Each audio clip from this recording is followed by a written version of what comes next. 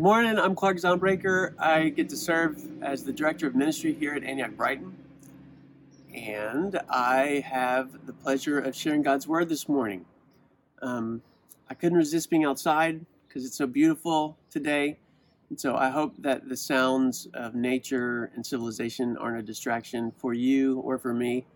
And I did learn just a few minutes ago that Watertown High School senior graduates are celebrating by driving through town honking their horns. And so if you hear some horns honking, just take a moment to celebrate with those graduating seniors. I want to begin this morning with a question. Have you ever been abandoned by a friend? So someone who is close to you, someone you relied on, for whatever reason, they broke ties with you. I'm sure we all have these experiences, unfortunately. And often what makes these experiences difficult, even more difficult, is the fact that they often aren't accompanied by good closure. There's often this is done out of self-protection. Someone determines that association with another person or friendship with another person is too costly. And the easiest solution is just a clean, quick break, just to cut that relationship off. Unfortunately, this is such a common experience. There's actually a term for it, and many of you are familiar with the term. I'm referring to ghosting. And the passage we're going to look at this morning actually describes the time in Paul's life when he had been ghosted by many of his close companions. So this is week 2 of our summer series in 2 Timothy. It's called Fight the Good Fight. And John Lux introduced the series last week. And John shared with us how Paul's writing this letter to Timothy from a Roman prison. And as if prison wasn't bad enough, Paul had also been abandoned by many of his friends, many of his companions. And in this letter to Timothy, he even names a handful of them by name. This person abandoned me, that person abandoned me. And matter of fact, in verse 15 of the first chapter, Paul says, all who are in Asia turned away from me. Now, certainly Paul is using hyperbole there. He's exaggerating, but that's the way it felt to Paul, that everyone, all of his companions in Asia had turned their backs on him when he was imprisoned. So 2 Corinthians 2, you might be familiar with this passage where Paul likens his ministry of preaching the gospel. He likens it to spreading this fragrance of the knowledge of God everywhere he goes. And he says that to those whose hearts are open to the message, that this fragrance is this beautiful, life-giving fragrance. But to those who are resistant to this message, that it was a fragrance of death. It was a putrid aroma. Well, at the time of Paul's writing this letter, his ministry had become such a stench in the nostrils of Rome that he had been placed in prison. And incidentally, many of Paul's companions came to the decision that it was too costly to be associated with Paul. And out of self-protection, they distanced themselves from him. But as we know, it really wasn't Paul that they were distancing themselves from. It was the gospel. But Paul's refusal to distance himself from Jesus and the gospel resulted in them, his companions, distancing themselves from him.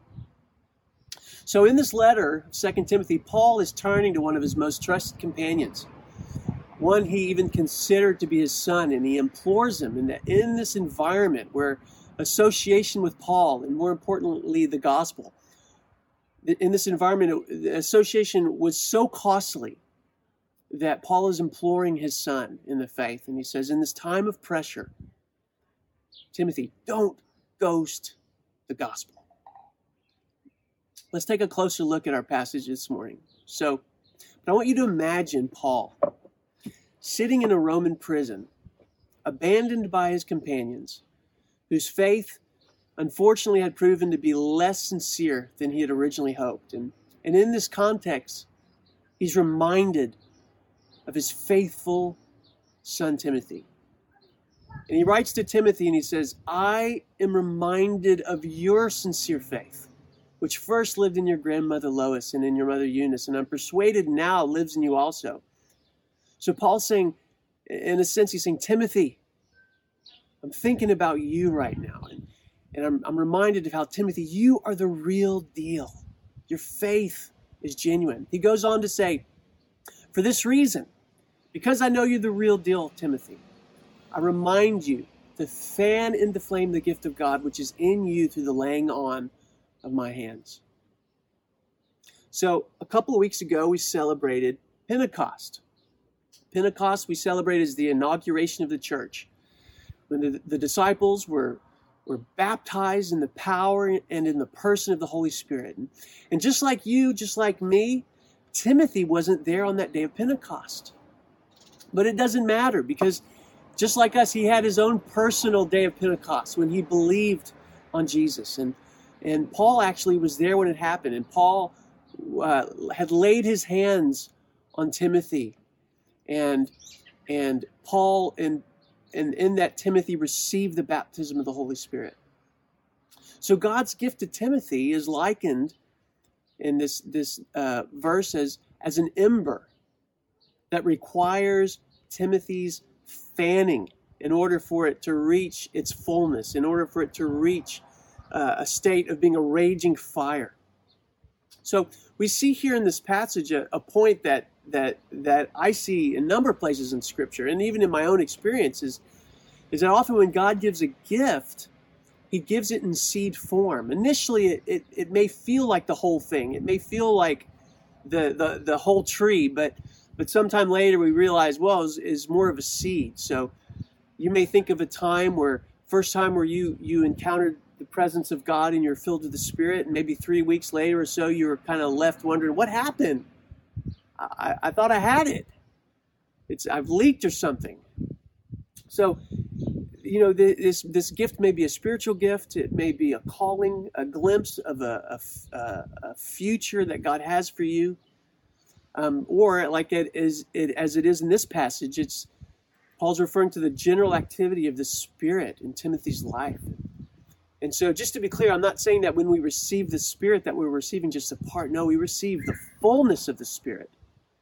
We receive all that there is to give of the Spirit. But when it comes to the activity of the Spirit in our lives, the operation of the Spirit, the Holy Spirit taking over the entirety of our lives, that usually it comes in seed form, and it requires our participation for that to increase and grow. So Paul goes on to say that the Spirit, the gift referred to in the last verse, that when Timothy fans it into flame, it's going to produce an increase of love, of power, and of self-discipline in Timothy. And the reason Paul is saying this is because these are the very things that Timothy would need to fight the good fight and not succumb to the same temptation to ghost the gospel that so many of Paul's companions had succumbed to. So Paul goes on to say, don't be ashamed of the testimony about our Lord, i.e. the gospel, or of me as prisoner. Rather, join with me in suffering for the gospel by the power of God. So Paul is saying, in essence, Timothy, don't ghost the gospel, but stand with me and suffer with me. He's saying, bear the stigma and the mistreatment that goes along with remaining associated with the gospel in this day and in this environment. Now, Paul realizes that this request is a big request. It's a tall order. And he understands that the only way Timothy will be able to do this is by the power of God. In other words, the power that Paul mentions in verse 7 when he says, here we go, congratulations! So this power that the power, the love, and the self discipline that Paul refers to in verse 7 is the power of God that will result from the fanning of verse 6 is what's going to give Timothy staying power in his life. And so Paul goes on to take a moment in verse 9 and 10 to summarize the gospel of God's grace. But then he goes on in verse 11 and he says, of this gospel I was appointed a herald and an apostle and a teacher, and that is why I'm suffering as I am. So Paul is saying that he was appointed to carry and bear witness to this gospel, and it's actually his refusal to abandon and disassociate with this gospel. That is the very reason for his suffering. And that's why he's in prison. But look what he goes on to say. Paul says, yet this is no cause for shame. Unlike the others who had drawn back because of the stigma of being associated with it, Paul's saying, I've not drawn back. And this is why. And Paul says, listen, it's because I know whom I've believed. It's such a beautiful statement.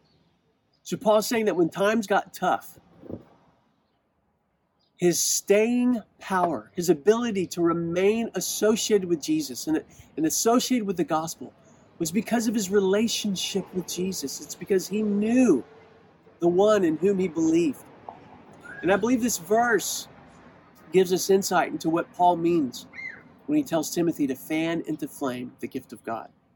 What does it look like to fan the flame of the gift of God? Here's what it doesn't look like. It doesn't mean that we engage in a bunch of religious activity. We complete a certain number of prayer reps. We skip a certain number of meals.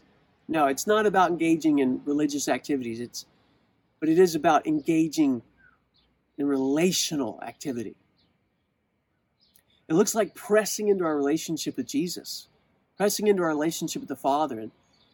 And there are many ways that this can look. There are books, lots of ink has been spent on this topic. And a term that often is used to describe these relational activities is spiritual disciplines. I want to focus on one of these spiritual disciplines, one of these relational activities that I believe is set forth in Scripture as the primary relational activity. And this is, I believe, the primary one that the early church gave themselves to. So we're going to look back at Acts 2, the passage we considered when we were celebrating Pentecost a few weeks ago. So after Pentecost in chapter 2, when the church was filled with the Spirit, a couple chapters later, Acts 4, they were gathered for corporate prayer. And what they were doing, they were in corporate prayer, they were engaging in a relational activity. They're pressing into the Father. And what they were doing is they were fanning into flame the gift that they had received weeks, days, I'm not sure, before at Pentecost. They were pouring their hearts out to God. And if you read their prayer, you see they weren't just pouring out their thoughts or their complaints, but they were praying prayers. They were engaging with God through his word. They were praying scripture-infused prayer. And it says that when they were done, that they were filled with the Spirit again. You see that they had received this raging fire on Pentecost, and it had kind of dwindled down to embers. And yet, on this day, they were gathered again praying, and they were fanning these embers back into flame once again. So one of the primary ways we fan into flame the Spirit's work in our lives is through engaging with God and the relational activity of Scripture-infused prayer, whether it's private or corporate. So I'm just going to make a plug for something that happens that I so appreciate, and it's these Antioch, New England daily virtual prayer times. And so if you've never been to one of the 15 weekly virtual prayer meetings, or if it's been a while since you've been, I want to encourage you to find some time this week to attend one of them. And I believe that you're going to find that as a result of engaging with God in this environment, in this relational activity of Scripture-infused prayer, you're going to find the Spirit's activity increasing in your life. But best of all, you're going to, like Paul, you're going to come to know the one even better, the one whom you have believed. And this knowing is going to be what empowers you to stay with Jesus and his gospel when it becomes costly. So, what is this letter written 2,000 years ago? How does it relate to us today? Well, I think it relates to us it's incredibly relatable. So we're living in a challenging, but really incredible time. So the time that we're in today it's rife with opportunity to see some pretty incredible societal changes that are going to reflect God's heart and reflect God's kingdom. By God's grace, things that have long been hidden in the heart of man, things that have been hidden in my heart, things that have been hidden in the structure of our society, things that have caused dishonor and pain to our black brothers and sisters, these things are being exposed, and by the grace of God, they're going to be dealt with. And there's a lot of voices right now. A lot of strong voices, loud voices on either side. And these voices are all saying, this is the way forward. This is the way, walk in it. And depending on where you are, where your relationships are, there could be a great cost to you socially, whether it's with your friends, your family, extended family members, your coworkers, social media followers. If you don't agree and march in lockstep with those voices, there could be a cost to you. And there's another voice, and it's saying, this is the way, walk in it. And it's the voice of God expressed in the gospel of truth, justice, humility, and love. And it's upon us to dive deep and discern from the Lord what it means to march in lockstep with Him in this season. So, but this comes with a warning, because as we do this, as we march in lockstep with the Lord in the gospel, there's going to be a fragrance that's released, and to some it's going to be the aroma of life. It's going to be beautiful, but to others it's going to be a stench. And the question for each of us is, when that happens, are we going to ghost the gospel? What would it look like for you to ghost the gospel? This is what I think it would look like for me. To ghost the gospel in this day, it would be to march in lockstep with the voice in society that is saying, you know what, I don't have a problem. As a white man, the problem's not in me. I'm not a racist. I haven't done these horrible things that these other racists have done, and there's nothing in me that needs to change. I'm just going to stand on the sideline, and I'm going to root for societal change, and I'm going to celebrate when it happens. For me to do that would be to ignore the gospel's call to humility and to truth and to conviction. No, the gospel's calling me to look deeply in my heart, to allow God to search my heart and pierce and uncover things that I've been long unaware of.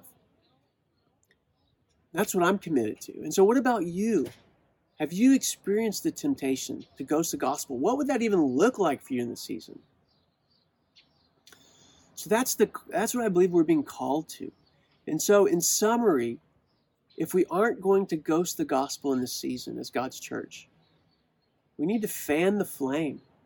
We need to fan the flame, fan into flame the Spirit's presence and activity in our lives. And there's no better place to start than engaging with God in the relational activity of prayer. So, if you would like to respond to this message with others, or pray for others, or to be prayed for by others in a small group, I want to invite you to join us back at the call at 11:45 a.m. Okay. Bless you, Antioch Brighton.